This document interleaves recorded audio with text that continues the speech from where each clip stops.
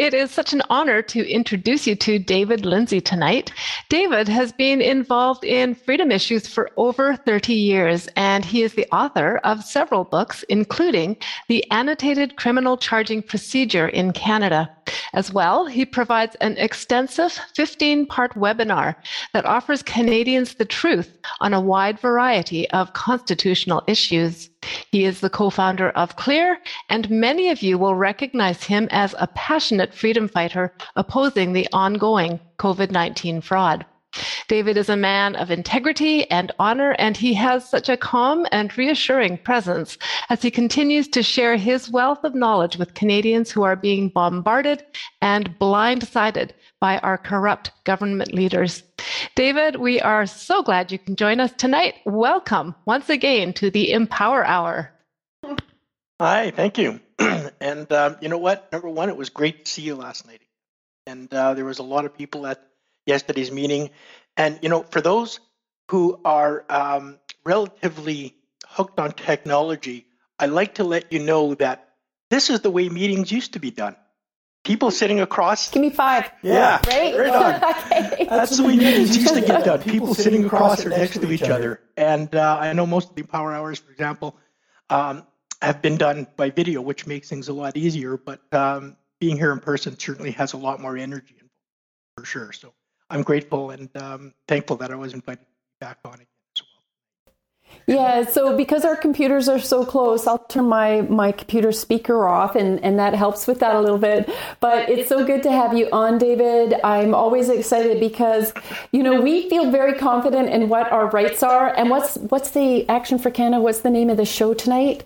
The Empower Hour, right? Because we want to empower Canadians, because we always say knowledge is power. When you have it, you got to share it. And we're here to partake and participate in sharing knowledge with you. And so David, with that, I'm going to hand the show over to you. I'm looking forward to what you have to present, and then we'll get into a bit of conversation.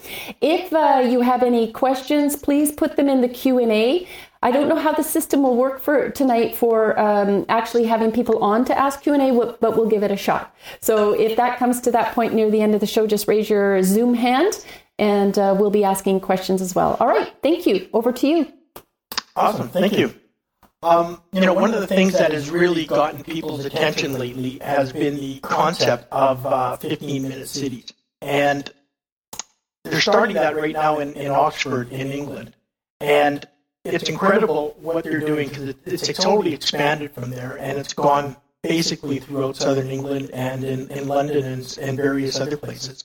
And before I get any further in there, I'd like to play a 3-minute video for you. Trenzio, if you wouldn't mind, if you have that video, I'd like to play this for everybody to get you an idea of not only what's happening in England, but the opposition that's there to it. And you'll find that we are really being ignored, not only here in Canada by our members of parliament, our MLAs and councillors, but you'll find that the same thing is happening in England on this particular issue. So, Trenzio, if you have that, would you mind playing that for 3 minutes for everybody? I'm very lucky I've managed to get away, but I tell you what, it's taken me so long to get across London when I wanted to leave. I left from Newham, where I had to get passes sent to me because now they've got these LTNs, low traffic neighbourhoods, and zones controlling people. Then I go to Hackney, same thing. Then I go across to Haringey, same thing. Then I want to go up to North London to visit my family, same thing. They're imposing it, no measures that are told to us in advance, signs up. Each week people are getting fines, they're getting restrictions.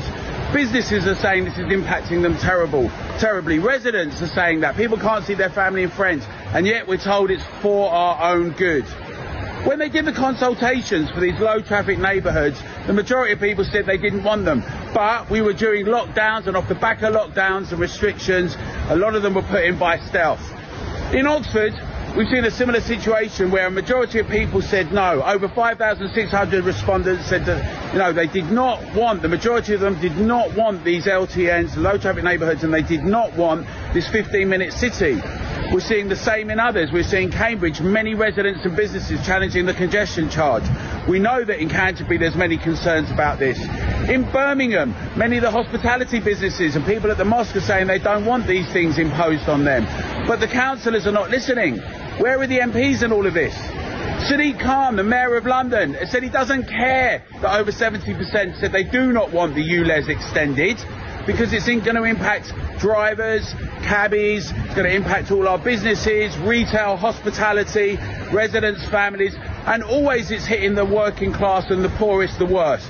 It's meant to stop congestion, they tell us, and yet we find congestion everywhere and pollution even worse in these areas. We shouldn't be told where we can go, who we can see and how we can do that. There are streets, and that's why together we've got a campaign for our residents and our members and for the public. Free our streets together. We want to take back democracy. This is an imposition on our lives.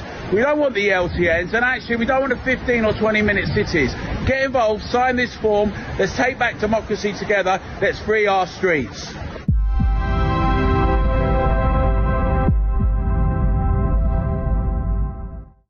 Thanks very much for playing that.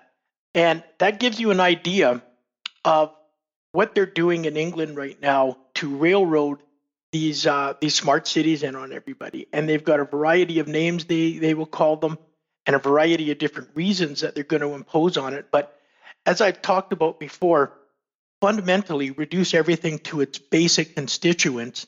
And then you can see that what they're doing is basically a restriction.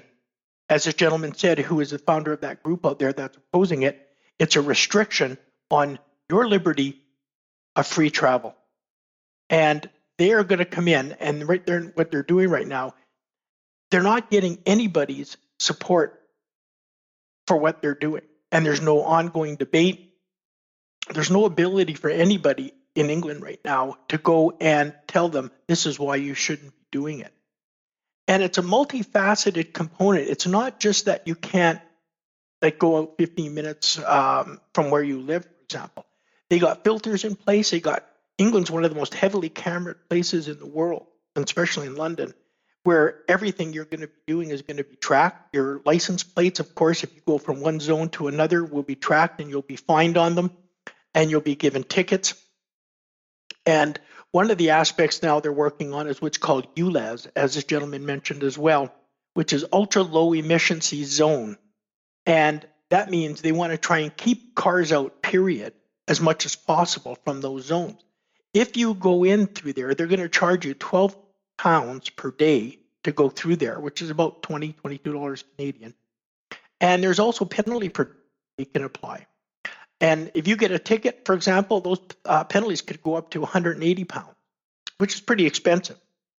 And fundamentally, again, think about what they're doing.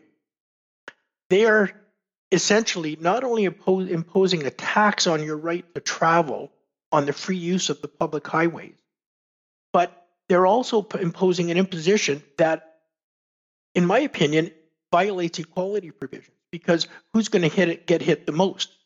The lower and the middle class. The rich people aren't going to care. They can have a chopper in their backyard and fly to somebody else, right? It isn't going to affect them in any way. And nobody has looked at the reasonableness of what they're doing, the effects of what they're doing. Put aside the fact of the control aspect of what they're doing. Look at the repercussions that's going to happen on a reasonable travel position. As was talked about by the girl at the opening video, people are going to find other methods to get around. And the congestion is simply being transferred from one area to another. In various cities, they have what's either called a ring road or a perimeter highway, for example, around them. And if you can't get out of there without being fined, people, or from one end to the city to the other, people will take that around. And that's a stopgap measure, because then what they're going to do is they're going to come up and say, well, if you take the highway around the place, we're going to charge you from there, and we'll have cameras watching as well. Every aspect of what they're doing right now on these 15-minute cities is to control every facet of your movement, and not only to control it, but to know what you're doing. So your privacy rights are completely lost.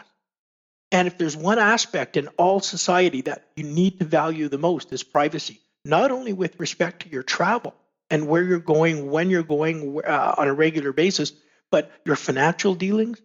Every component in your life has to be tracked by these guys from their perspective. And that's where they're coming at it. And it's going to be a very, very difficult situation with digital ID, digital currency. And you combine that with the traffic ability for what they're doing now, and you're going to be in a situation that has been existing in China for half a dozen to a dozen years already. And when it came out and people learned about it here, they were aghast. And people think, no, that'll never happen here. But look now what is happening. This is what they're doing in England. And they're charging fines and penalties upon people for what they're doing to move around. And here, what they're doing is kind of in a different way, but it's going in that direction. What they're doing is they're building communities here now. And within those communities, they're building high rises. And within a few minutes of the high rises, everything is going to be there that you allegedly need. Your stores, your maybe a mall or whatever. So that they are trying to not use force, but to use convenience again to keep you in that area. Why do you need to go to the other end of town? Everything you need is right there at your doorstep. And they're building these communities in that manner. When cities used to grow, they had malls that came out and people used to travel to the malls no matter where they were. And sometimes people go across city because they had a better mall. They simply don't want you using vehicles anymore now. And, in the 50s, in the 60s, and the 70s, the automobile was the signature of freedom. That's what it meant to be able to travel, go where you want, do what you want. Gas was really low in terms of cost. And the whole aspect, the whole nature of traveling in your automobile is freedom. And if you flip the coin, the whole aspect of taking away your right to travel in the vehicle is a lack of freedom. It's the opposite of the coin.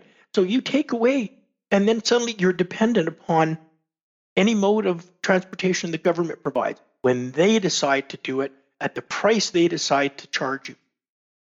And this garbage about pollution and so on, again, every excuse that these people are making is premised on fraud. China puts out more pollution than all North America does, or England.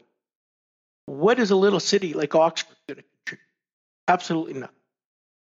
Or Toronto, or Winnipeg, or Vancouver, or Calgary. The amount of carbon dioxide the world puts out is so minimal compared to the amount of carbon dioxide in the air that you can immediately start talking and realize it's a complete scam, every aspect, right? I'm really concerned about the 15-minute highways because, as various people have mentioned, what if you want to see family? Do you need to pay now to go there? And not only pay, but it violates your right of free travel. And the right of free travel on the public highways goes back over 1,000 years in English history and now into our history, of course. All of these rights and freedoms are coming about simply because they want to take away your right to free travel, period. And Terenzio, if I can get you to show me the screen with the two posters on it from Oxford, by the way. I wanted to mention those as well. Yes. David, could you please specify which ones you wanted me to bring up? Yeah, there's a file with just two posters in there from England about a group there that's reconnecting Oxford. I could sing for a moment. Sure. I could sing for a moment. I'll do bass in the background. These posters, I'm glad for this group in England. It's more in their face, so they've had to come out more directly and oppose this right now than people in Canada have had yet. But make no mistake, they're building these communities in a way so that you don't have to travel. And then what they're going to do is they're going to say, because you don't have to travel, if you do it, you're wasting resources, you're taking away everybody else's ability, we're going to fine you, or more importantly, they're going to tax you on it. And they will tax you for going from one zone to the other. They will have transponders like they do on the 407, whatever it takes to monitor your movements as you're going to be going along. And this is where they're going on this. These cities, 15-minute cities that they're contemplating, are nothing but a complete violation of your right of free travel. And that right existed long before mobility rights existed in the Charter. And I want to emphasize that the right of free travel is similar to free speech in common law, for example, because in common law, your rights and freedoms are supposed to, anyway, expand. So, for example, 1,000 years ago, free speech was like me talking to Tanya right now. That was the only way around it, right? And there was nothing else. If you wanted, you could send a letter to somebody. Somebody had to go and move it. That was basically about it. Today, of course, free speech has expanded significantly with the amount of ability for us to communicate. Case in point, the video we're on right now. And the right of free travel is exactly the same. The right to pass and repass it, which is what it was called, was never restricted to people walking on the roads that were there. And the roads were dedicated by landowners to the monarch to hold in trust for the people to pass and repass. They were there, and the term pass and repass came about because people were using horse and buggy. That's why they had to pass and repass, not because somebody was walking and decided he had to pass somebody else that wasn't walking that fast. And consequently, the right of free travel also includes your automobile. Now, they've played, as you know, master wordsmiths. These people have played games, and they call it motor vehicles, and they call it driving now instead of traveling, where the original term was called an automobile, and it was called travel. And what they're doing now has gone far beyond even that. It's to be a complete destruction and make everything about the right to travel into a privilege, not only in the sense of, one could call it a multiple privilege. You're going to have to get a driver's license, then you're going to have to take tests, and I don't mind the test aspect, of course, and then you're going to have to start paying taxes, and you're going to have to start paying fees to travel from one area to the other. And as a result, what has been for 1,000 years is going to be a fundamental, absolute privilege that these people are converting your rights and freedoms to. So we'll come on to this one right here. And this is what Reconnecting Oxford is doing. And if you'll notice, their travel plan here, it's called Travel Filters to Limit and Monitor Residents' Car Use, Daily Charges to Drive Petrol or Diesel Cars.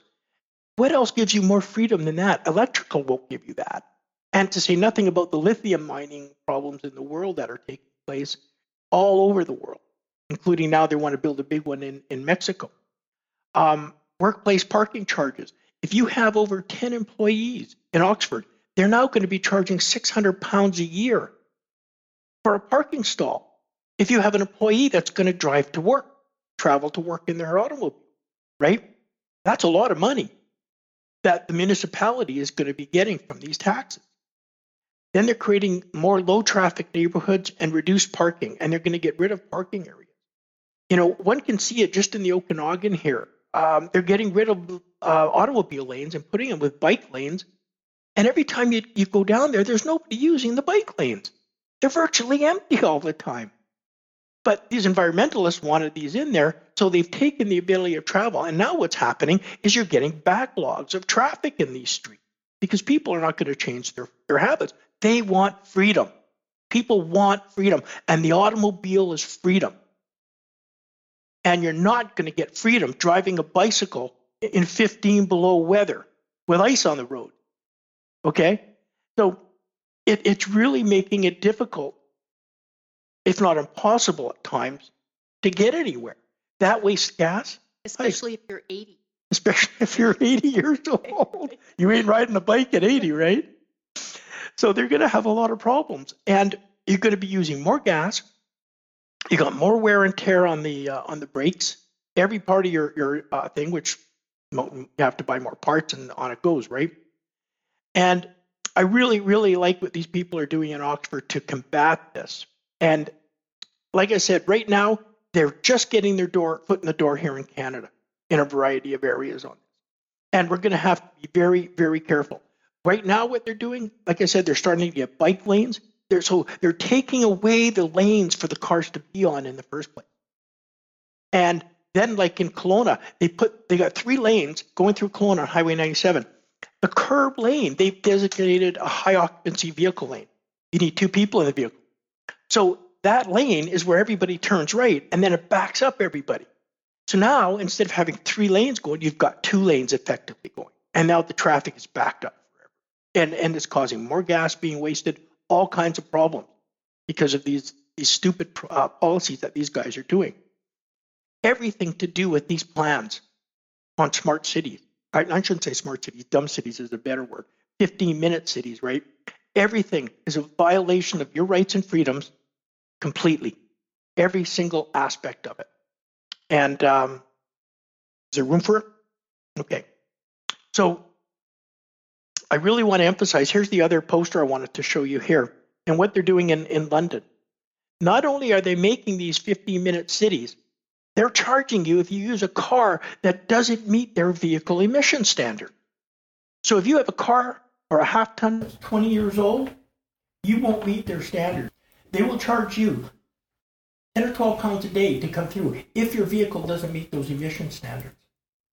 If your vehicle does emit or does make and meet those emission standards, then what that means is you've got so much electronic wiring in your car, they'll probably use some form of electric zapper to stop your car whenever they want, right? And everything involves you paying the state money, and lots of it. It's a complete scam that was piggybacked onto the COVID-19 scam. While everybody was focused on that, they're bringing in the environmental stuff. And there's absolutely, any reputable scientist will tell you, there is no carbon dioxide problem. And this one here is basically giving you information on what they're doing in London right now throughout the downtown core and traveling. And keep in mind, some of these cities are really big. And like Toronto, for example, is 70, 80 kilometers from one end to the other. How many zones would they make in Toronto that you would have to travel through if you wanted to get from, say, Mississauga all the way to Scarborough or Oshawa? And suddenly you're paying $50 a day to travel from one end of the city to the other. These people, these traffic engineers, have structured your cities and the ability to travel in the car to make it congested and difficult, if not impossible at times, to travel. Then they're saying, because of that, they want to come back up now and impose further restrictions by saying, we don't want you traveling anymore. They are the cause of the problem, as usual, by setting up systems that don't work and were never designed to expand for greater populations. No forethought is put into any of these systems. It's almost like a car where your radiator goes, throw it out and put a new one in. They design these systems the same way. When it doesn't work, take people's rights away and put something else in that'll affect that. You'll lose your rights and freedoms. And another component that people have forgot is, now what are you going to do when you want to move? Are you going to have to pay movers because you can't load everything in your half ton and move it somewhere where you want? Your ability to haul stuff and travel and carry stuff and carry goods, that is going to be impeded. And as a gentleman said in the video, how many businesses have already gone under because of these? And they're saying it's a test program in Oxford right now. But he said there's test programs all over the place. So it's one program on another, and businesses are now going out because people don't have the ability to travel. Going in a car not only is freedom, but it's fast and it's efficient. Taking a bus means you got to walk, you got to wait for where the bus comes, and then the bus may be there. You can't carry everything you want to shop for on a bus. You simply can't. And as a result, a lot of shopping that you're going to want to do at, say, if you want to go to Costco, which is on the other end of town, you're not going to have 15 Costcos in a city. You're either not going to be able to go, which is going to put a restriction, if not a prohibition, on your freedom in that context about where you're going to shop and what goods you're going to put on the table. It's simply going to prevent you from going any of these places without paying huge fees. And keep in mind, in the U.S. Constitution, it says right in there, you have the constitutional right to the pursuit of happiness. although it's not in the charter, former Judge Bacon in England in the 1800s was very, very clear. Our common law, you have the right to the pursuit of happiness. God didn't put you here to be complaining and whining and stressed out all the time or full of anxiety. He put you here to be happy. And that's the foundational principle, one of them, of our common law. How are you going to be happy when you can't travel anywhere? You can't visit your family and friends when you want. And they're already taxing you enough to pay usury on the debt. This is just more taxes that are going to be on top. In Canada, a few years back, they raised $5 billion in fuel taxes. And out of that $5 billion in fuel taxes, only $300 million went on the roads. All the rest went into general coffers. What if that $5 billion had gone on the highways? Not only would they be better, they could have built more highways, and you would have taken the raison d'etre of these 15-minute cities away from them. It simply wouldn't exist. Why need them? Because we would have the ability to travel. Please put some thought into this. Keep in mind, around the country, in your municipalities, where not only this type of activity is starting, but where they're starting to build high rises and then build stores all around the bottom of them in these little communities where they want people to move in. And then they tell you, well, you don't have to travel 15 minutes. Everything is right there for you. And if you do travel, then we're going to find you. But it's going to come in slowly. It's going to come in incrementally. And they're going to use convenience, as always, right? They will use convenience. Don't fall for it. Don't let them do it. And every city council meeting, anything they have where they're trying to put bike lanes in or they're trying to take away the ability to travel, it's all part of the same agenda and needs to be opposed at every single aspect. We have a lot of land in Canada. We don't need 15-minute cities. We don't need them at all. So I really urge everybody to keep in touch with each other on those issues and let everybody know when you hear something is happening. Check out these guys' website. Their name is Reconnecting Oxford. I don't have their website. I apologize. I don't have that in front of me, but they're called Reconnecting Oxford. They're doing good work, really good work there right now on opposing it. And you'll find good information on their websites, not only about what they're doing, excuse me, but also what the city of Oxford is doing, because they state right on their website what they're planning on doing and getting everybody's rights and freedoms taken away, allegedly, as you know, for your best interest, right?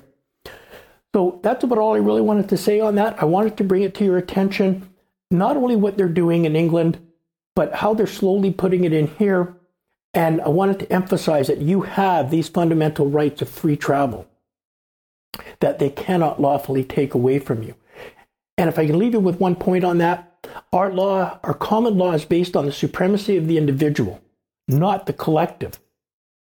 Consequently, if there's a problem traveling in your community, the goal is to fix it so the individuals can travel, not to take individual rights and freedoms away, because that's exactly what our law is based on, not the community. And the happiness of the individuals is the happiness of the community. The community is not happy, and they're telling the government they don't want it. That's because the individuals in that community are angry, and they don't want it. And these MPs and MLAs have to start listening to that. I'm done. I'm going to switch these earbuds back over to Tanya. We're going to have to share. We're going to have to share? Okay. My ears are clean. I can't get this working. One in this ear. I got one here. Oh, on that okay. side, so I can reach. There you are. Okay. There we go. Isn't this fun? This is good. It's good. You can't censor me either because I'm right here, right? Unless you have duct tape to put that over my mouth. And it's just nudges, right? Okay. Just elbow nudges. Yeah, so I'm going to actually go like this, and you and I will just join each other together here. Twinsy, are we good? Good. Yes. Ready? Okay, we're going to do this. Okay. All right.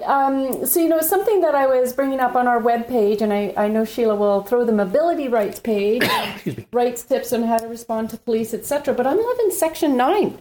It says that everyone has the right not to be arbitrarily detained or imprisoned. Yep. And a lot of people are referring to these 15-minute cities as to being imprisoned, right? So that's another, I don't know if you had mentioned that one, so because I was busy. Nobody knows, but my computer all of a sudden dived to 1%. So David and I have been working really hard to keep this show going, and Terenzio in the background. So thank you, Terenzio. It's definitely different than being in the comfort of our homes with everything as it normally is. Well, positive energy. Right. Something that I want to bring up is, Terenzio, can we share my screen again? Yes, you're good.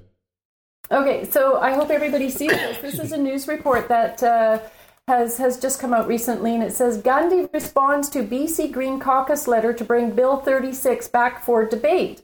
And the reason I want to bring this up is because part of this 15-minute city and what Action for Canada has been asking you to do is get involved with going to your city council meetings. You need to start having conversations. You need to start bringing information in, because how we got in this mess was that the minority, just as this 1% minority, even less than that, have brought a lot of these problems into Canada. Whether it's the radical sex activists who have overtaken the gay and lesbians platform in order to have this sexually deviant agenda within our schools, trying to get a hold of our children, whether it's all of this climate change craziness. This has been a minority of people who've had nothing better to do. I don't even think they sleep, right? And lobbying government. And so what can you do? You need to be lobbying government. You need to let them know you're opposed. And the reason I'm bringing this up is because we all know the BC Green Party, the Green Party federally have just been taking a dive. Nobody wants to support them. They're losing seats. The NDP lost half of their seats last time. The Liberals lost a bunch of their seats. They need the few seats from the Green Party and the NDP even to keep them going. And so what this means is that they're trying to take an issue that's of concern. Here in BC, Bill 36 is bad news. It affects the doctors and our healthcare professionals, mandating that they have to get jabbed in order to work in British Columbia. And that's just not going to happen. We have a constitutional, with our upcoming amended Notice of Civil Claim, we're also including Bill 36. But to me, I look at this news report and I say, there it is. This is the voice of the people, and this is a party that's sinking that wants vote. It wants the popular vote. And that's us. We're popular now. Absolutely. And so are all of you. And so if we can stop sharing screen. You know, if I can just add one thing there. The other thing, the other thing to keep in mind about going to your city council meetings, anytime you see towers going up, 5G and so on, applications have to be made to the city in order for them to get permission to do that. You should see those on your city council meetings as well, and that will enable you to have opposition to it rather than just sitting back and all of a sudden one day, wow, that tower went up, and then trying to fight it after the fact, right? Mm-hmm. So you can have 2 or 3 people keeping track of your municipal agendas to find out where these towers are going up and to have opposition to those prior to them even being granted permission to do that. It's easier to fight them in the beginning than it is after the fact, right? Right. And on my own, years ago, I was fighting the city of Surrey, bringing awareness to the 5G towers that they were anticipating here. And the communication companies that were bringing it in, TELUS, etc. I can't remember, there was another name for it. They were creating these pamphlets, and on the first page of the pamphlet, when they were lobbying the city council, schmoozing them, paying out some money, right? You put this on your building, we're going to give you $100,000. You put this on your farm, you know what, we're going to give you $200,000. There's money behind all of these towers going up. And so what do they feel a need to do on the front cover of these pamphlets that they were providing the mayor and city council is to talk about the conspiracy theorists, right? 5G is known, I believe it's called a secondary, that it penetrates the skin.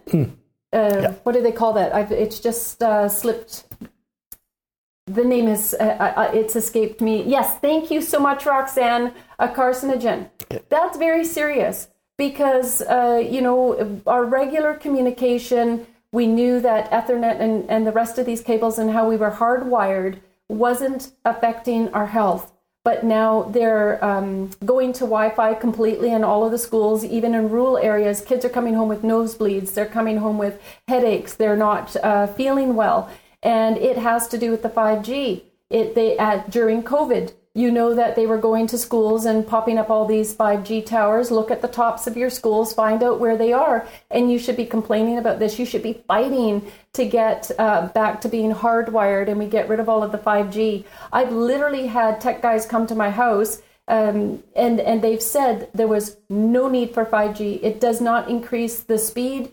You will know as well that it doesn't even increase the quality of your cell phone communication. It actually makes it worse. You go by those towers and they're just actually taking data off your phone, but they are critical for these cities. Yep. And so that's why we're saying we need individuals within every community that we're even setting up Action for Canada chapters. We need a group of people to become really well versed on the EMF harms and the radioactive response to people's bodies. And then you need to go and lobby city council.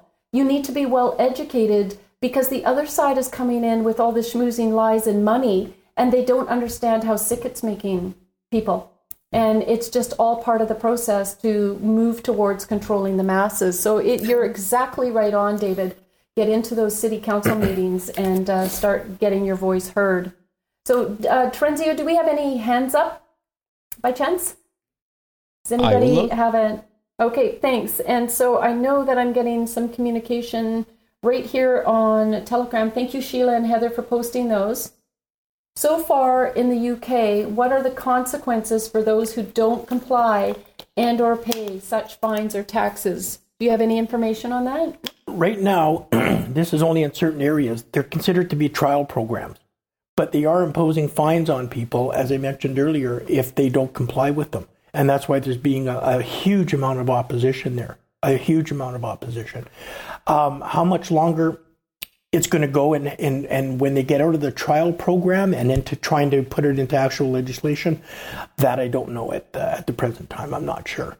But if you go onto their website, they will tell you about the trial plans that are in place. And this gentleman in his website that I mentioned to you earlier, which was Reconnect Oxford, they have some excellent information on there as well. And their next meeting, as I mentioned, in Oxford is going to be March 9th. So you know this is an ongoing, present thing that they're doing. Mm-hmm. You're not hearing it on the net and thinking, wow, this happened 6 months ago or something. This is ongoing there right now, and it's getting very, very serious there. Right. So we need to watch what's happening there and compare that to what's happening right here in our own neighborhoods in Canada. I loved it, that rally that little girl spoke at, and we played that just prior to actually the Empower Hour tonight commencing. It was on the preview part of it, but it is on the website. I did put it out in the page this week. Anyways, there was tens of thousands of people that showed up at that rally. The streets were packed and filled. And so the government's looking at that. And then in other videos that I saw, I just love it, they were putting the 5-minute cities in, and they put this post in the ground, and only if they remove this post could you have access, could you come or go. And in the middle of the night, somebody's going there and pouring concrete into the hole so that they couldn't put the post in it. I mean, these are the kind of things we need to do. Civil disobedience, yes. Long-honored tradition. How do you feel about civil disobedience? What can you tell our viewers about that, David? I agree with it. You know what? Peaceful civil disobedience is the way to go. And there's going to be a time, and it's coming very quickly, where people are not just going to simply sit back and say, okay, your whole corrupt political and judicial system can screw us and take away our rights and freedoms, and we're just going to watch TV and do nothing. Mm-hmm. People are going to start doing things like that, like pouring cement into them and making so that they're inoperable. Mm-hmm. And that's going to come. People are not going to put up with the restrictions on their freedoms. Over the years, we've come up and up and up into a higher standard of living. And these guys now want to take that back and put us back to a lower standard of living. And for the most part, people are not going to accept it, period. Heck no. I remember a friend of mine telling me years ago, and he said, for the first time in the history of mankind, we don't need everybody working to produce everything we consume. So how are we going to keep purchasing power in the hands of the people we don't need working? And similarly, thinking about with all your rights and freedoms, people are not going to sit back and simply say, you're going to take away our rights and freedoms and we're not going to do anything about it. They're simply not going to do that anymore. I'll tell you a good story too. You can look this up. In Toronto, they were going to have one of the first ever smart cities, and Toronto mayor was all in. But people started lobbying. They started working together. It was going to be the smart cities with the little robots cleaning up the streets. People were going to lose jobs. And because of all of the lobbying, because people really fought, I think it was 4 or 5 years ago, I can't remember. And I was so excited about it, it got canceled. And they had bought all of this land and they were ready to get going on the smart city, I'm sure leading to this 15-minute city. And what they're even creating right under our noses. You can see that it's happening. And, I have not complied to any of the COVID measures because it was all nonsense and lies and, abracadabra scaring people and all through the rest of it. And, we've got critical thinking people on this call.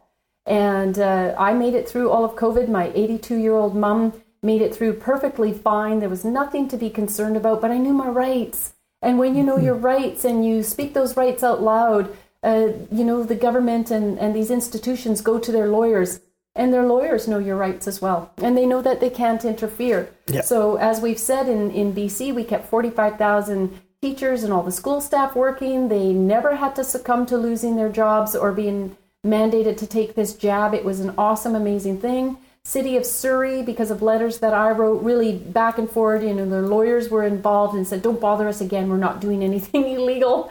And I said, that's right, and don't you dare, because I'll write you another letter. But it kept the staff working. So again, I started with knowledge is power, and when you have it, you got to share it. But we need you digging in, and we need you, if you're one of these people, who's got an interest and a gift for understanding the side of it with the EMF and the radio frequency signals, get involved. Start going to the meetings. Put a PowerPoint together.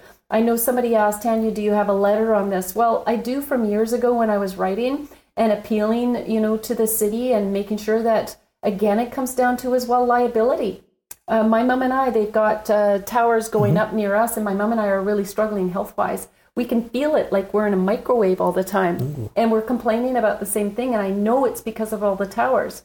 So how do we appeal to the city? I don't have time to take yet another thing on. So if you're an expert, help us out. Send us some good information so that we can put that up. All right, let's go. We got 8 hands up. I'll make one comment on that. There's a group out of Winnipeg. I don't have their name in front of me. It was in our email that went out, but there was an awesome group out of Winnipeg, and they've been doing this, opposing 5G, for at least 3 or 4 years now. They have a great website. They have awesome information. You might have to do a general Google search to get it, but they, I think, are one of the longest and most knowledgeable groups in Canada on 5G. So if that's a concern, that would be the place to go. Well, and I included in the weekly email that I sent out about Health Canada, and then the UN does this measurement. I'd have to go back into the link to understand all of the lingo. But Health Canada, they know this is a carcinogenic. They know the UN has even said it, but they're refusing to change their standards. It's from 1980. Wow. Like, things in technology have really changed. We can all agree on that. This is very harmful. And, okay, so there are 8 people with their hands up. So how about, I'm just going to let you and Terenzio go at it. So you take the floor.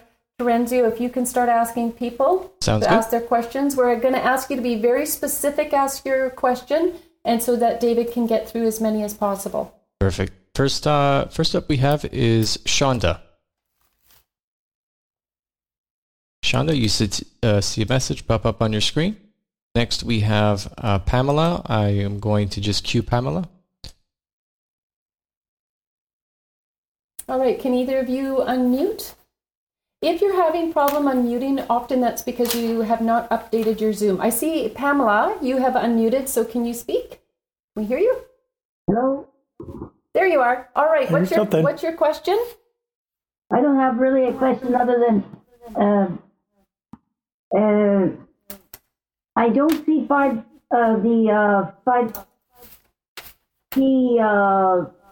towers right over, say, my area and my build. I don't see them. I don't know how to identify a 5G tower. What does it look like? All right. Well, maybe what we'll do is if somebody can just look one of those up on a link and share it in the chat. I just don't have time to bring one up, but thank you so much for asking that question. All right. Next person we have is Diane. Hi, Diane. Your question? I might go to the questions that they're sending. Next person I'll queue is Joanne. Hi, Joanne.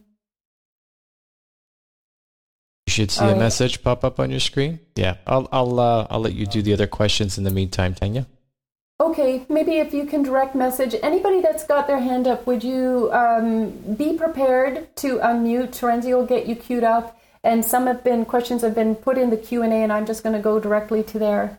Actually, Tanya, if it's okay, I'm just going to lower everybody's hands so that we could just refresh it, and if everybody could just place their hand up, and then we'll know that it's fresh. I'll wait for your cue, Tanya. All right, thank you. I know that Sheila is asking a question. I think, Sheila, could Action for Canada please create a notice of liability regarding the harms of the 5G Wi-Fi and EMF radiation harms? If I didn't sleep, I could create that document. It's been on my radar, but we, of course, have been going so hard against the COVID restrictions and those notices of liability, which has opened the door straight into the battle on the front lines for our kids. And so we need more people to join our team in order to facilitate that. But I believe it is absolutely a very important campaign to have. So if anybody wants to reach out and offer their assistance, I would be very grateful. All right, so is the federal government imposing such restrictions on the provinces, or the provinces imposing municipalities? Why are MPs and MPPs not talking about this in Parliament? Yeah, Parliament would have no control over this. This would be a provincial and a municipal issue. And yet the province would be using financial incentives on the cities, municipalities, and or legislative incentives, and telling them, if you want to get grants or you want to get this or that, you need to pass bylaws that restrict the amount of access for streets or where people can travel and so on. A lot of it will come on provincial and depend on the streets that you're on. For example, in Kelowna, Highway 97 all through the city is controlled by the province, even though it runs directly through the city. All the traffic lights, the synchronization is all done by the province because it's a provincial highway, even though it goes through the city. So a lot of it is going to be a combination of both incentivizing each other and justifying it to each other to try and get that done one way or the other. And as I said earlier, they're doing it incrementally using zoning and planning variances and getting people located in certain areas, structured in the way that they're trying to say, well, you don't have to go anywhere, right? Right. So it's going to be both the province and the municipality. Right, and there's a really big push, as I've been mentioning in previous shows, that the WEF has said that the municipalities are closest to the people, and so they're using them to implement the agendas. And Klaus Schwab has verbalized this 2030 agreement, 2030 agenda, has said this as well. It's right in there. And that's why we're appealing to Canadians to please commit to having a large group of people, build on that group, and attend every single city meeting and start getting your voice heard. It is absolutely critical and so important. You have the ability within your communities to turn this around. That's how powerful this is. And then when we come up to elections, we start electing the individuals that are supporting our side and understand and will verbalize, the harms that this is causing and how we're losing our democracy because of it. Okay, Terenzi, you said there's 5 new hands up, I believe. Can we give that one more try? And if not, I'm going to just go right straight to the Q&A. Absolutely. Yes. Next person we have is Leah. Hello. Hi, Leah. Great. What's your question? Just wondering about if we live out in the country, how does that work with those 15-minute cities? How do we get around that? That's going to be depending on the legislation or whatever orders they bring in. Being out in the country is not going to be as easy for them to do, because you can live out in the country and nothing is going to be within 15 minutes. The primary method that they're doing is within city limits.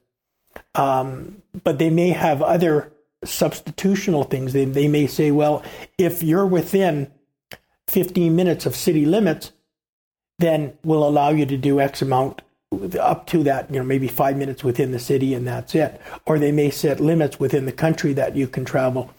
So a lot will depend upon what is going to come out.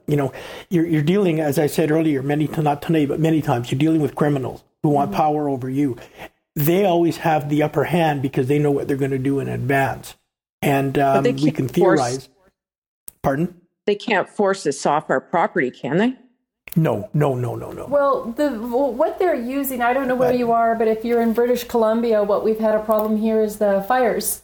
And you may have heard about these, horrendous fires that we had throughout BC, in the interior and up north.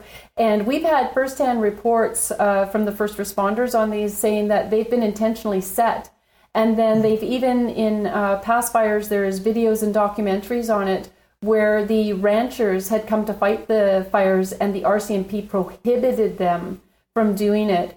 And so now for people down in the city, like myself, who want to move to the interior and buy a piece of property, they're now looking at the fact that, there's fires, they have to have insurance, and it's a scare tactic. But then what's coming in is people like Bill Gates are coming in and buying up this property and cattle farms and, the rest of it. It's like, oh, okay, they see land come up for sale and they'll purchase it. So there's different ways that I believe the government is trying to get a hold of those in rural areas. And it's not meant to alarm you, but it's meant to encourage you, to give you a reason as well to get into your townships and make sure that good people are sitting to put a stop to this. And I had a mayor a city councillor that was in one of the, I won't name the district in the Lower Mainland, and she was invited into the special meetings that were done provincially. And Trudeau, it was regarding the WEF and putting the 2030 agenda into place. And she ended up collecting evidence and gave it to the RCMP. I don't know where that information's going, but it was treason. The evidence that she had was that the province, Horgan, and the individuals involved in this, and they were getting word directly from Trudeau to implement this.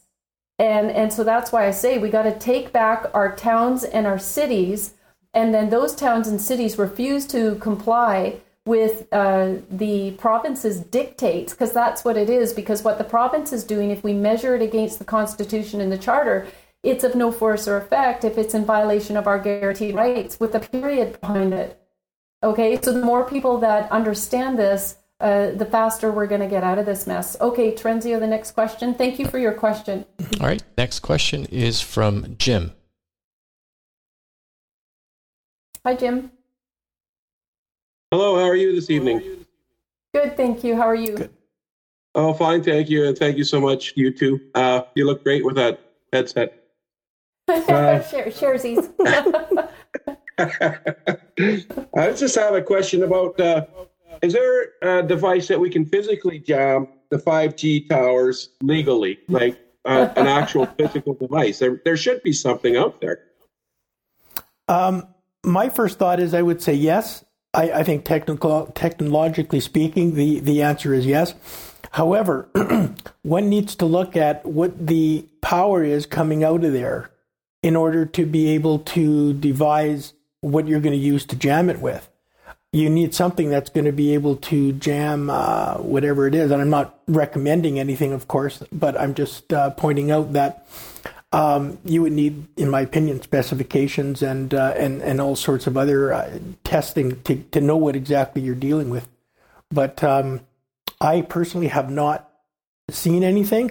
But technologically speaking, I wouldn't be surprised if there was something out there. But yeah, there's got to be something to counter that. That would be definitely something to research. I mean, I know I'm not condoning this in any way. It's not that the thought has ever crossed my mind of drones that could go up and pour something on it, right? That would stop them because my heart is sick when I drive by them. I know the harm they're causing.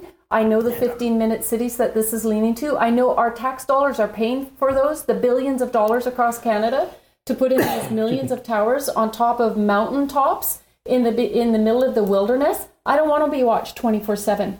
Right? That little girl said it best, like, even would I want to go home on my own? I mean, if somebody was going to grab her and take her with a hoodie on, they'd never end up knowing who that individual is. The whole thing is a farce, only meant to control us, and I think we should have a say in this. This is your tax dollars.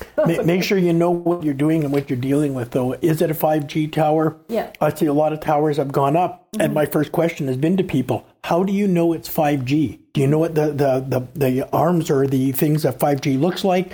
Have you been testing it to see if it's a certain wavelength or frequency that 5G has that is emanating from that source? And it's important that tests be done in advance to find out and confirm exactly what it is you're dealing with in advance, right? Right, and if you go to our page, we actually have a link where there's 5G towers, which ones are activated across Canada, because as David said, you know, when I was dealing with the city of Surrey, I did an FOI. Make sure you're doing FOIs, find out who's involved, who's lobbying them, the telecommunications companies that are involved. That's a good way to start your opposition to these. Get the details first. And so I've got a ton of information on that. And when they went to put up the actual, they don't call them 5G, but I think they're 4G, ready to flick the switch on for 5G. And they're these long tubey type look, half tubes, and they're connecting them to all of the towers, the communication towers in your communities. You'll see a lot of those going up. Even the radio frequencies that those are emitting are harmful. So it doesn't necessarily have to be 5G. Do you know when you go through the the large cables under the freeway that they have for the communication wires, radio will go zzz, right? That's because of the energy coming from those that system. It's actually affecting your body. Can you imagine living under that? Now they're putting it on our street lights. This is causing harm. So get some of those systems that measure the EMF. You can buy those. You can purchase them online. We maybe should put some good products on our website so that if you want to purchase them, you could do that and start measuring it.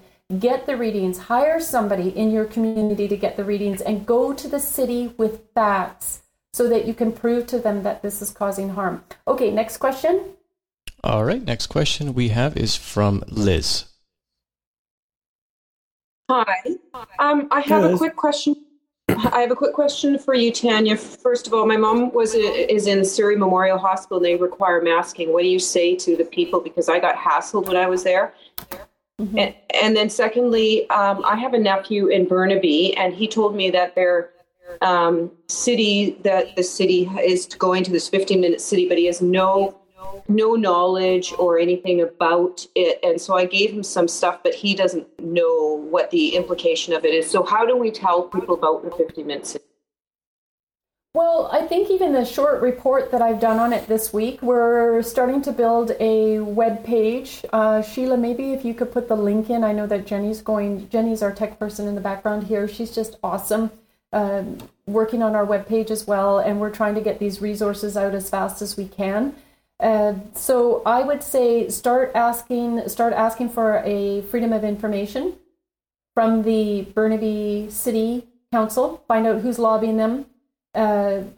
Start interacting and saying, how can you set up a 15-minute city? When you look at some, I provided a couple of links, but when you start to research this and you come across videos, the mayor in Edmonton, it had to do with a 15-minute city in Edmonton. They say, all the opposition is just conspiracy theorists. We're not going to be blocking the roads. This is just for the environment, right? We just really think this is a good idea. People can walk to the store and get their groceries and go to the doctors. And that's how they're selling it, just like they have everything else. Under the radar, very benign. Don't worry about those conspiracy theorists till they get to the point where the UK was and they start putting concrete blocks with a steel post in the middle of the street where you're prohibited from moving through. So no, let's stop this right now. Say, I don't want my tax dollars being spent on this. It's a waste of money and time. And again, it's about getting good people in. So yeah, they're already trying to counter it. As for your mom in the Surrey Memorial Hospital, I know I've come across this. Just even Kelowna is horrible, but a friend I know that was rushed to emergency, she had a most excellent experience. And she got in there, she got all the testing, everything she needed. She thought she had broken something, was in and out within 5 hours. And Kelowna is a really bad, it's been a very bad healthcare facility to be in, Surrey Memorial as well as all of BC. So I would go in and I would provide them the mask notice of liability. We've got one very specific to BC. And then as well, whoever the person is that you're caring for, Sheila, if you can help promote that on our notice of liability page on Action for Canada's website. We also provide in BC only, it's not in any other province. It gives you, if the person you're caring for has signed it as well, it gives you 100% access to that legally, and they cannot prohibit you. Masks are not mandated in BC. This is absolute nonsense, and they cannot. Do you have anything to add to that, David? Because David was very much behind the creation of these this mask notice. Those NOLs would be awesome to have with you anytime you go to a hospital. And ironically, I had to be with a friend of mine and in Kelowna General Hospital within the last few weeks, and her concern going in was the mask issue, and she had an injury she had to get looked at. And what we found is right at the doors where you go in, that's where they hit you the hardest. And they want you to wear a mask. And we fought it and simply said no. We had we were ready to go and take them higher, and they didn't force it. And the whole time she was in, they didn't force it at all. And the nurses and doctors were pretty polite to her. And then we had to come back for a follow-up just last week. And as we walked in again, at the front door, you need a mask, sir. And both of us said, no, we're not. And I said, we're going to the second floor. We're here for a follow-up. And she said, oh, well, then you have to go to the registry desk. We went to the registry desk. Not a word was said. Mm-hmm. We went upstairs, second floor. Not a word was said. Nobody said a word to us. And we got in Kelowna, and we had no problems without wearing a mask. It may, and I say unfortunately, it may be a different issue if you're a visitor, and they may not let you in if you haven't been vaxxed. That I have no personal experience with.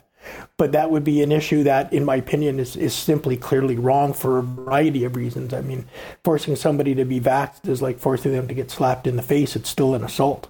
Right. And they cannot lawfully do that one way or the other. But to answer your question on masks at KGH, we simply didn't have a problem. Yeah, so we've had good reports on that as well. The other thing is it's going to be how you carry yourself. Make sure you've read the notice of liability. Make sure that you know what your rights are, so you could confidently go in there, and you could say, are you aware that you're in violation of my rights? Get your camera out. Start recording the information as well, because nobody wants to see themselves on social media right now, and they know that people are actively involved in doing that. And if you're confident in what it is that you're saying, these bullies will generally back down. And the problem is that some of them are just doing what they're told. And you say, you know what, you need to go and talk to your supervisor. What you're doing is in violation of my rights. You name those rights off. If this continues, I'm going to serve you. And you could end up being legally liable. And so confidently go in, use our notice of liability, and I'm praying that you'll have a good result. And I agree. The operative word, be confident. Mm-hmm. Be confident. All right. Next person we have up is Roxanne. Hi, Roxanne. I know Roxanne. I hope you can unmute Roxanne. There you go. Yeah. There you are. Hi there. Oxford is a real tourist town, and here closer to home in BC, Vancouver, Victoria are big tourist hotspots. Is Oxford bringing awareness to the tourist industry? Because it seems like these would be big allies. It's one of the world's biggest industries. It's going to destroy the tourist industry. They're already having problems there with tourism. That was one of the issues that they've already come up with, and that's an excellent point. Any place that you bring that, are you telling the tourists, if you rent a car or you want to use a family member's car or somebody's car, that you can't go with more than 15 minutes? I suspect a lot of tourists would say, what? We're not even going to come then. And because they are having tourism problems there. It's already started. That's an excellent point. It's the whole reason why this whole nonsense is going to fall down around them. But they didn't mind destroying the tourism industry through COVID either. They intend to. They don't want people going. Think about what the United States is going through right now as well for the cities and towns that have direct access to Canada. And it's for some of them it's plummeted, but also for many of them, I've had reports that the border guards are allowing people to go into these small towns, right? Because they know that these are their friends, family, neighbors who are suffering because they no longer have Canadians' business. So we got to apply pressure, we got to apply our rights, and I really do believe we have the power to turn this around, but you got to be confident. All right, you got to be empowered. All right, let's go with 2 more questions, and then David, I want to close out the show by you just updating people on your webinar series. Sure, briefly. thank you. All right. Yeah. So Trenzio, can we go 2 more questions? Yes, I'm sorry, I know we can never get through all the questions. There's conversation and things that need to be done respectfully for everybody. All right. No problem. Next question we have up is from Ellen. Hello. Hi, Ellen. Hi. I live in Souk, BC, and I was at a council meeting last night where they were trying to put through a climate action plan for 2030. The recommendation being the direct staff to proceed with the implementation of the 2030 climate action plan. And it'd be good for you to put on your website if you can look up District of Souk and put it on your website because it is bad. We pushed it back. What town was that? For now. Well done. But well done. It's a residence walk cycle. I just want to say it's a residence. What they're saying is residents walk cycle, use electric and mobility devices, take transit and drive an EV for 75% of their trips to and from Souk by 2030.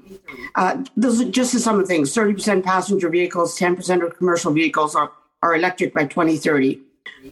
All new heating and hot water systems generate zero emissions starting in 2024. All new buildings are net zero energy ready and built using low carbon. I mean, the whole thing is so bad.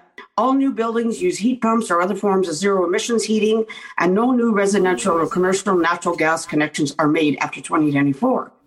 It also means that over 200 homeowners per year begin the process of retrofitting their homes to use zero emission heating and hot water systems. It goes on and on, but it is totally supporting what you're saying about the 15 minutes. 15 minutes, and what they're doing, somebody mentioned what about in rural areas, because it is a rural area. So what they're suggesting is nodes, different nodes, so that people can travel within 15 minutes, interesting enough, walk to and from. So be very cautious. I'm saying be very cautious, be involved, check everything that's going forward, because it's not the people, but it is definitely coming from the province. The province is offering money. They said, if you come up with 27,000, we'll give you 130,000, and we'll give you 130,000 a year as long as you push this to 2030. So really, people have to be so involved. Everybody has to get out to every council meeting, read your agendas, be there, ask the right questions, and don't back down. I agree. You know what? When you're traveling and that bar comes up and you can't go any further, by then it's too late. I agree. Do it now. Yes. Well, and not only that, something that came to my awareness as I was researching this is that with the digital ID and the whole banking system that they're trying, like sheep to the slaughter, they're trying to move us towards, right? And the other thing is that say you do walk across and you're going to go into another district, well, your bank card won't work. There's no more cash. And so you're not going to be able to spend any money either, unless you're going to, like me, I'd end up having to go a long ways to get to my sister's, but I'm not going to be held back from doing this. But Ellen, thank you so much. You give us hope. This is exactly what we're saying, is you got to get involved. You got to be part of these meetings, and you've got to push back. But we need to do it knowledgeably. We need to provide them information as well, and we need to hold them to account, saying, why are you taking these steps to destroy our democracy and the freedoms of the citizens in your vicinity? These are your neighbors, your friends, your family. that you are contributing to the destruction of this nation. Why are you doing that? Hold them to account as well. Okay, Terenzia, one more question, please. All right, next question. Last question is from Debbie. Oh, hi. Am I unmuted? You are, Debbie. What's your question? Well, I was wondering, how about like people that want to travel to other provinces? How's that going to happen? And also, this is not part of the question, but you know what? I was wondering what one can do, like at Walmart, at the checkouts, they have the video cameras on the checkout machines, and I got really upset. Anyways, and I talked to the manager, and I said, "What is this about?" And he said, "It's to prevent stealing things." And I'm like, "Bull crap!" I said, "That's what those big cameras are all over the store." And I said, "This is infringement of our rights." I said, "This is a violation." And I said, "This is not China." And he was so upset with me. He wanted me to leave. And I said, "No, I'm not leaving until I finish checking out my stuff." But anyways, what can one do about all this stuff? And people are so complicit. They think, "Oh, well, it's no big deal." Well, it is a big deal. So now when I go there, I cover up the camera so they can't see my face. Mm-hmm.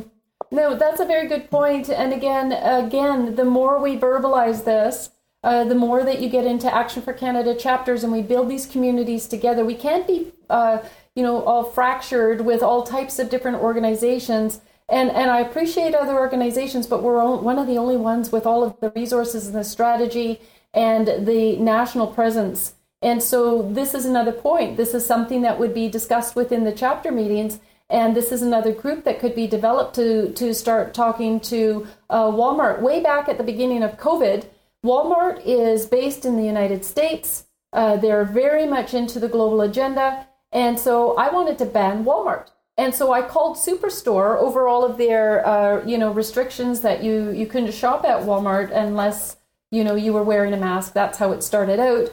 I called Superstore. I went all the way up the chain saying, "Look, you know what? This is my organization. We'd like to support you. You say you're all Canadian, even though they carry a lot of Chinese product, which I'd like to see banned in Canada.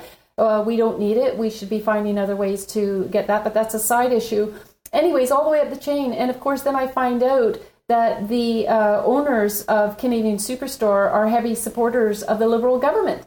And so they denied being on the front line of, not forcing people to wear masks. But shortly after that, they did. I never went into Superstore. I never went anywhere and wore a mask in any of the stores, including Walmart.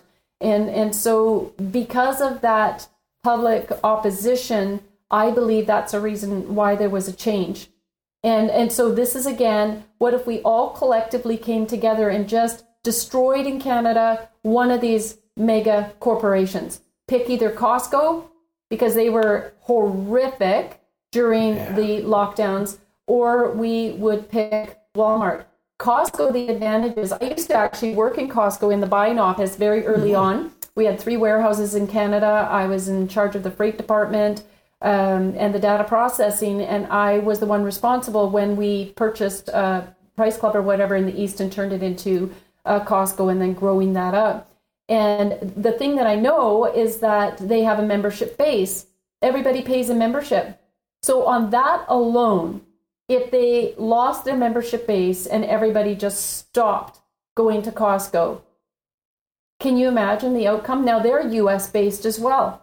Could we collapse Costco, or would you like to collapse Walmart? They're both US based. And when I called Walmart and I spoke to them about this and said, this directive is coming from the United States to force, the masking and the vax, I says, this is in violation of Canadian law. So you live in Canada, you work in Canada, so you have to abide by Canadian law. I don't care what the US is telling you. You have an obligation. So there were conversations going on. But what we need Action for Canada numbers to grow exponentially so that when we put a call to action like this in place, we can actually have an impact where people will forget about their comforts of going to Costco. I do go to Costco with my mom now. My Costco card has been canceled a long time ago. There's a no trespass order for me, but my mom's 82 years old. And there's a couple of things that she enjoys there. She's 82 years old, so I'm not going to fight her on that, but I'm hoping that one day she'll just cancel her card as well. And but I'm ready to go. I'm ready to go to say I don't need them. Save on Foods has been really good here. You know the department stores that would be so happy to have our business.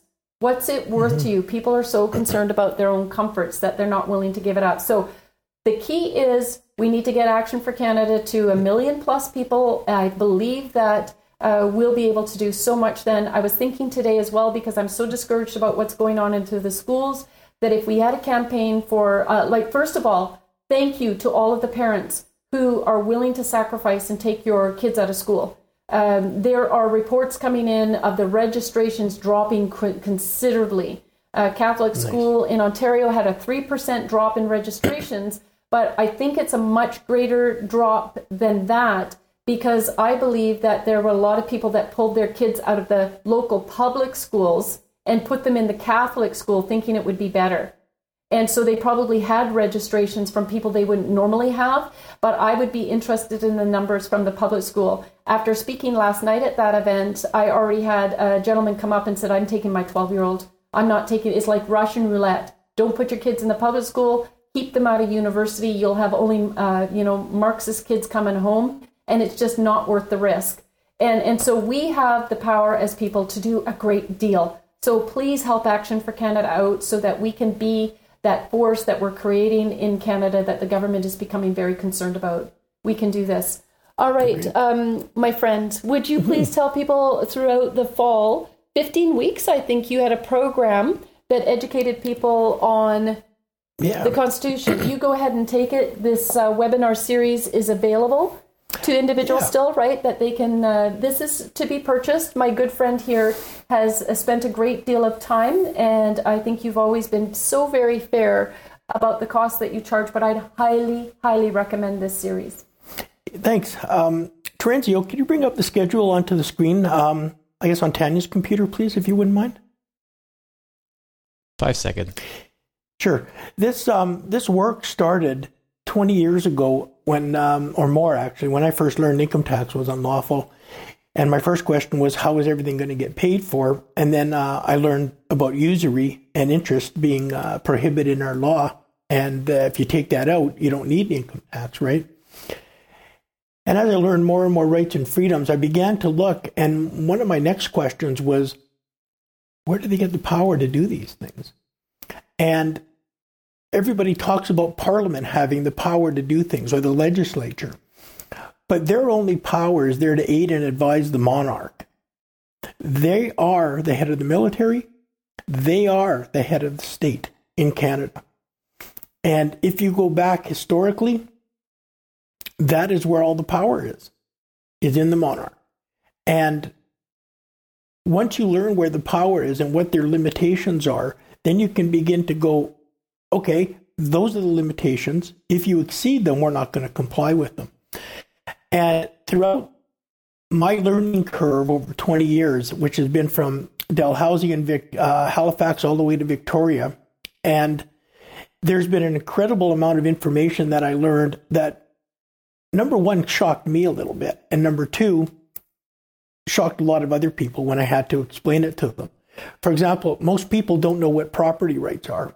And most people do not know what a person is at law, despite the fact that every company, or I should say every statute in Canada specifically says persons. They don't say men or women. And those are the first two that I was getting involved in. And then I learned about the coronation oath.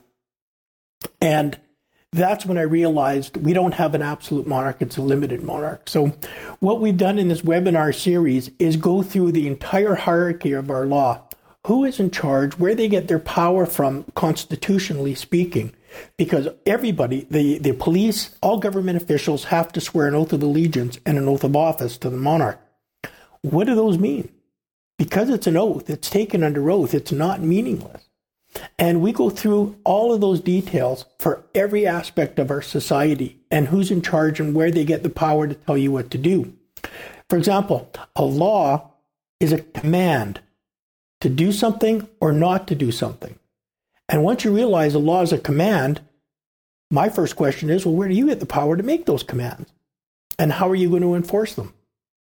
And a whole bunch of other questions. Once you learn that a person and a man are different, then my question becomes, okay, how did I as a man become a person? And if I'm not a person, then the statute doesn't apply. And a whole panoply of legal questions come up that goes, what the government is telling you is wrong. Parliament is not in control. The Governor General is the representative for the monarch. And the basic principle of that contract is that the monarch is sworn an oath to uphold God's laws as the supremacy of God in our Constitution. That's where it comes from. And when the monarch, when Lizzie the Lizard signed the charter, the reason it says supremacy of God in there is because that's part of her oath, and she had to include it. And you'll notice it says supremacy of God and rule of law. It doesn't say rule of law and the supremacy of God. And the supremacy of God is there because that is the starting point in our Constitution. I go through all of this in our presentation. It's about 30 hours, and we've included some Q&A in there as well. And there's about 1,300 PowerPoint slides. Virtually everything I point out to you is supported, and I tell you where I'm getting the information from so you can verify it. And we talk about, as I said, property rights. I show you where property is in our Constitution, and the best thing that ever happened is that property is not in the Charter. It's just awesome that it's not in there, because then they can't use Section 1 to override it. We talk about what property is. We talk about what personhood is. We spend a lot of detail on the coronation oath, a significant amount of detail. I show you pictures of the videos that were taken at that time by the BBC when the monarch was sworn in, the whole ceremony and what it means. And King Charles is going to do his later this year. They were talking about amending it and removing the Christian part of it, which he doesn't have the power to do. He doesn't. Rocco confirmed that for me the other day. Yeah. I talked to him about it. Yeah. Oh, cool. I was glad to hear that. Yeah, he doesn't have the power to change it. Yeah. He wanted to change it from defender of the faith to defender of all faiths. Oh, and no. He does not have the power to do that. It's the supremacy of the Christian law that is a foundation of our land, and he cannot change it. And he found that out very quickly. They came up and said, look, whether you like it or not, you can't do that. Oh, that's very good to hear. I've been wondering about that. Yeah. So I'm, anyway, so that's our whole presentation. And we talk about some solutions at the end. And the presentation is, like I said, it's about 30 hours. There's a phenomenal amount of information. And our email address, if you're interested, is clear2012 at pm.me. So clear 2012 at pm.me. All right. Thank you. Sheila's already posted that in the chat as well. Yeah, thank you. And when we post this video on Rumble, we'll make sure that we include that in the description as well. I'd highly recommend that you get David's series. It's just absolutely for myself. I mean, I haven't actually been able to go through even half of what you do, David, but as I've been researching and creating notices of liability, and I do feel empowered. I feel hope for my future because I'm like, wow, we have all these guaranteed rights. I wish more Canadians knew about it. And then they wouldn't be succumbing to this. They wouldn't be anxious. They wouldn't be living in fear. They would confidently be walking their freedoms out. And I think that's an amazing thing. On one more closing note, I know that you have had some legal cases as well, some legal actions. We've spoken, about the legal actions that we've been assisting people taking the criminal charges.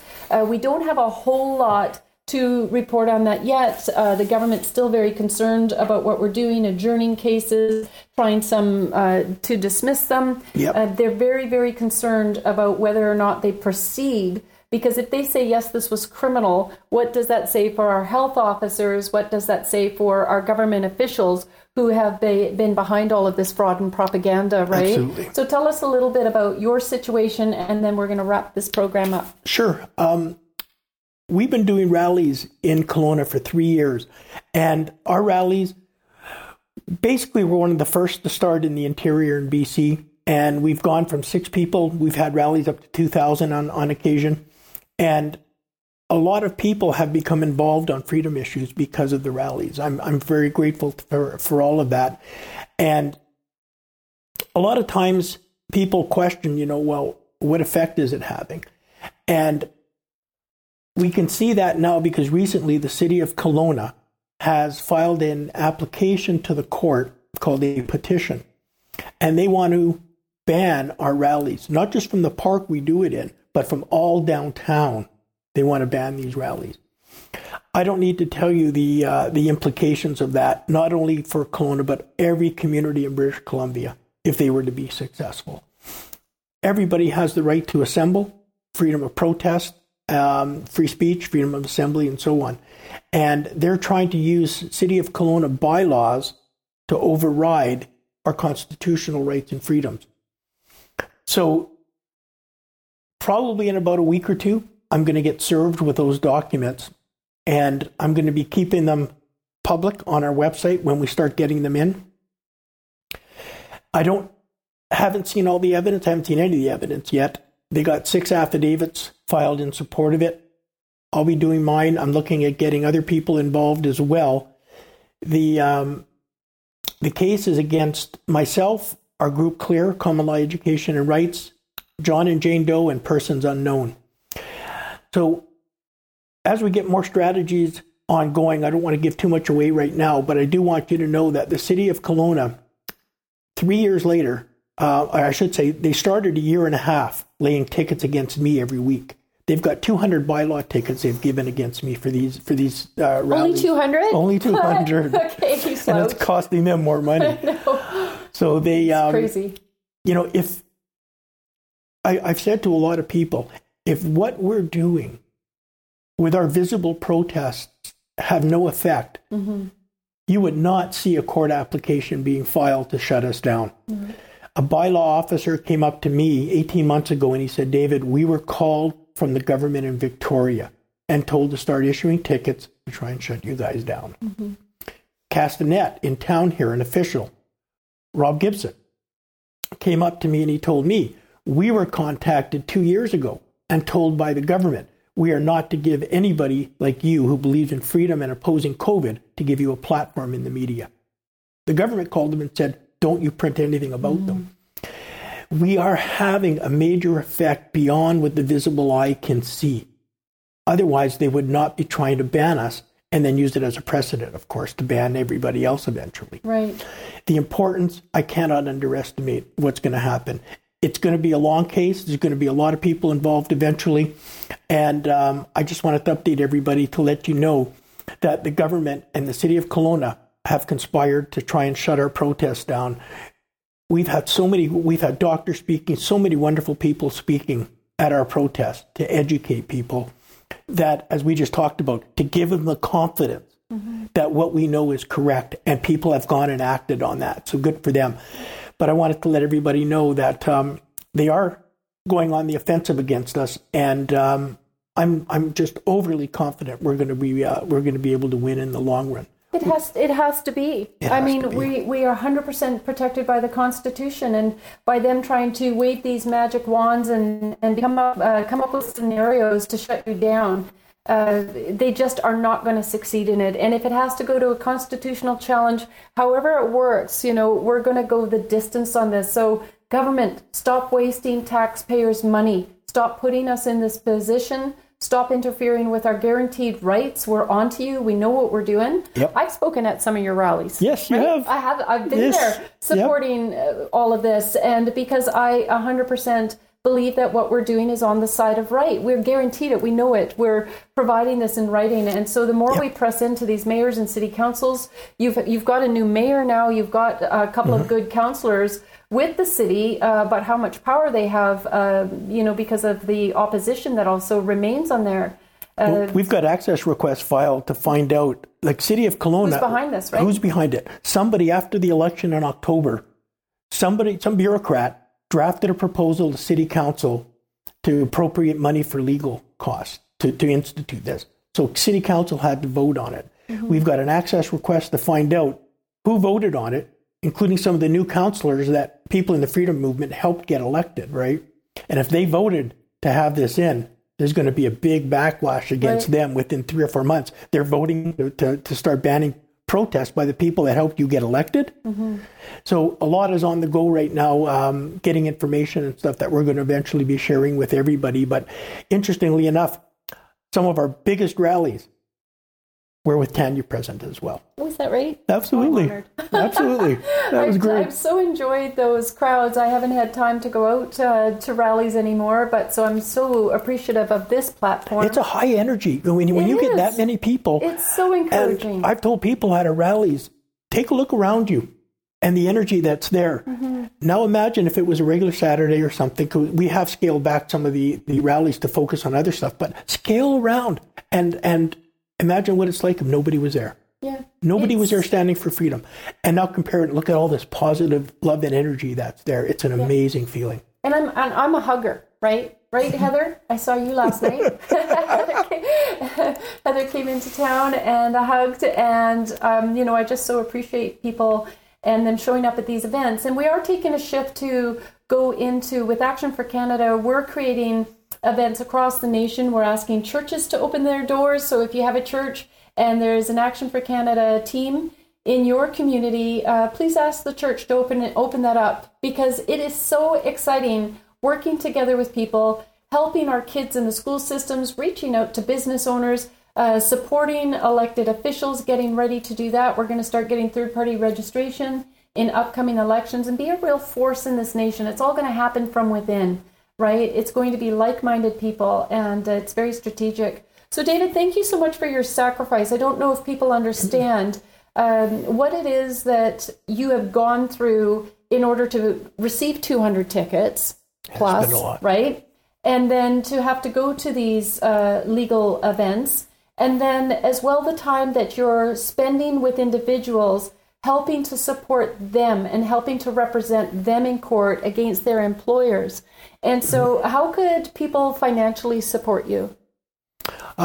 If people are able to support financially, because there's other court cases I'm involved in right now, I'm doing a constitutional challenge to show that the RCMP have no jurisdiction in the province. And that's going to be important because they, Surrey wanted to get rid of them. As you know, your new mayor wants to bring them back. Yep. And if I'm successful, it won't matter because they'll be gone anyway, right? But if they could help, e-transfers can be made, would be very much appreciated, just to our email address, clear2012, which is in the chat box, clear2012@pm.me. If anybody could help, that would be very much appreciated. Thank you. Yeah, thank you for that. And get David's series as well. I think that's another way that you could support him. Plus, you get something out of it. You get educated. Yep. I just wanted to mention, too, about our webinar series. They're all on our website. And what we do is, for people who register, we send you the password.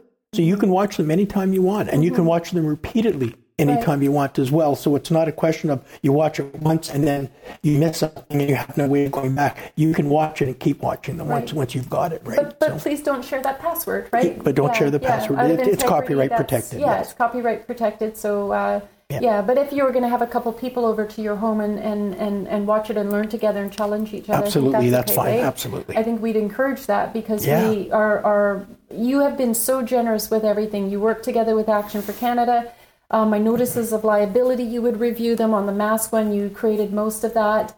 I did the nationwide one, you did the one in BC, and together we're doing some miraculous stuff. The Know Your Rights, you had a huge impact in that, in providing your experience. And Action for Canada provides all these materials for free because it is more important to us. This is a war we're in, and we realize that. And so in supporting David, just please do that because he's been such a gift to us, and make sure that you're sharing this information as well. There was something else I want to tell you another win, and I'm going to do an action on this when I get home. Grant Abbott, the Nova Scotia councillor that was removed, he has won his appeal with costs. It was a portion of costs. Nice. And so this is absolutely tremendous. His lawyers were so surprised by all of this as well, and so encouraged. And so I'll be providing information on that. Another good news was in, I think, Durham School District. Sheila, I'm trying to remember what happened there today as well. We've had some good news. That's right. There was information that they ended up getting removed because they worked together. But Sheila, that was a quick read that I did today. I'm not seeing you pop that in there. That's okay. I'm going to have these wins coming up in upcoming events. And of course, recently, we also reported about the big win. Some of you donated to Majed. You've donated to Action for Canada, and we've donated to Majed for the legal side of it. And we need our war chest filled up. And you know what? We have to count on Canadians. We're a working machine together, and I am trying so hard to only involve Action for Canada in legal actions that I think we're going to have not only major success in, but that is successful in other avenues. The win with the Ogunkoya family was a huge win regarding our immigration policy. That was a huge pushback against the government on levels, that I won't go into right now. So thank you for trusting Action for Canada. Thank you for your donations. We pray that you continue. Please become a monthly supporter. If all of our members just gave $5 a month or $10 a month, it would be amazing on the additional things that we can do, because there's a legal action that I want to take on for a young gal that I think is going to be critical and very helpful in the movement. There's legal actions possibly against the Mission School Board, possibly Kelowna, or maybe Chilliwack. We've got to take action. If they're going to try to hold the ground and consider themselves immune from the law, they've got another thing coming. They're mistaken. Okay? So, all right. On that, thank you so much, David. Thanks for joining us on the show. This is fun. Terentia, would you please bring the Bible verse up? All right, Psalm 145, 13 to 21. For your kingdom is an everlasting kingdom. You rule throughout all generations. The Lord always keeps his promises. He is gracious in all he does. The Lord helps the fallen and lifts those bent beneath their loads. The eyes of all look to you in hope. You give them their food as they need it. When you open your hand, you satisfy the hunger and thirst of every living thing. The Lord is righteous in everything he does. He is filled with kindness. The Lord is close to all who call on him. Yes, to all who call on him in truth. He grants the desires to those who fear him. He hears their cries for help and rescues them. The Lord protects all those who love him, but he destroys the wicked. And then when I read that part, I was just like, praise the Lord. Thank you, Lord. He's going to destroy the wicked. I will praise the Lord, and may everyone on earth bless his holy name forever and ever. And I just want to say, there's key points to that verse. It's for those who love the Lord, for those who say, yes, Lord. If you're sitting on the fence right now, please understand that this is a massive spiritual battle of epic proportions. It is a battle of good versus evil, and we can no longer deny it. The average Canadian can no longer say, I don't believe in evil. And if you believe in evil, you see it, then you have to believe in something good, and that only good comes from God, the Creator. When we mentioned earlier about, David and I both mentioned, the God of the Bible is the one that governs Canada. And when we look at the other nations that are governed by what I want to call other gods, small G-O-D, I would call those false gods, because those countries are living in oppression. And it isn't, an attack against these good people. It's just that Western civilizations, when they voted into office, when they actually cared about the ethics and the morality of who they were voting into office and the basis of where does their hope come from, where do they base that on? We had an incredible nation. We had a democracy. We had freedoms. People, it was just a different nation, and we've recognized that. And I think, to me, that's what that verse is also saying, is that, we need to give our hope in the Lord, and he does take care of us. And for those of you who are saying that he feeds those who are hungry, and it's a promise that he's going to take care of you. And it's not just a hunger, like a physical hunger, it's a spiritual hunger. Because some of you are feeling hopeless and you're feeling lost. And the only thing that is going to fill that hole is to me, and 100% is God. And he will give you a peace that passes all understanding, but he'll also give you the joy in the midst of this. And fear is of the enemy. It's of the devil. It's not of God. I don't walk with fear. I'm not concerned. I'm angry. I'm table-turning kind of angry at the enemy and those who are perpetrating these crimes against my fellow citizens. I have a righteous anger against those who are perpetrating these crimes against our children. But I know that God loves me, He protects me, and my days are in his hands. No earthly person can take away my days until God says it's time, and I don't fear. And so I just want to give you that hope, because it can only come in Jesus Christ, our Lord and Savior. So anyways, thank you for joining us on the show. Thank you to those of you who are going to end up watching this, on the Rumble channel. And just God bless you, and God bless Canada.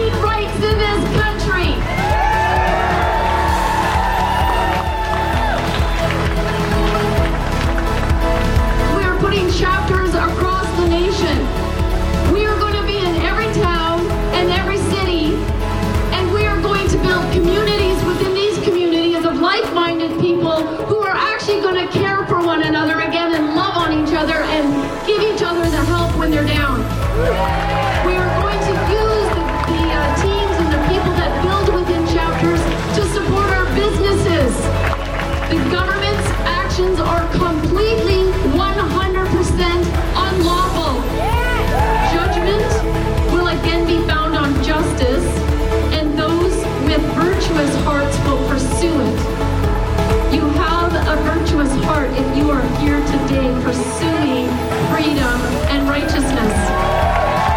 And then verse 23 comes along with a promise.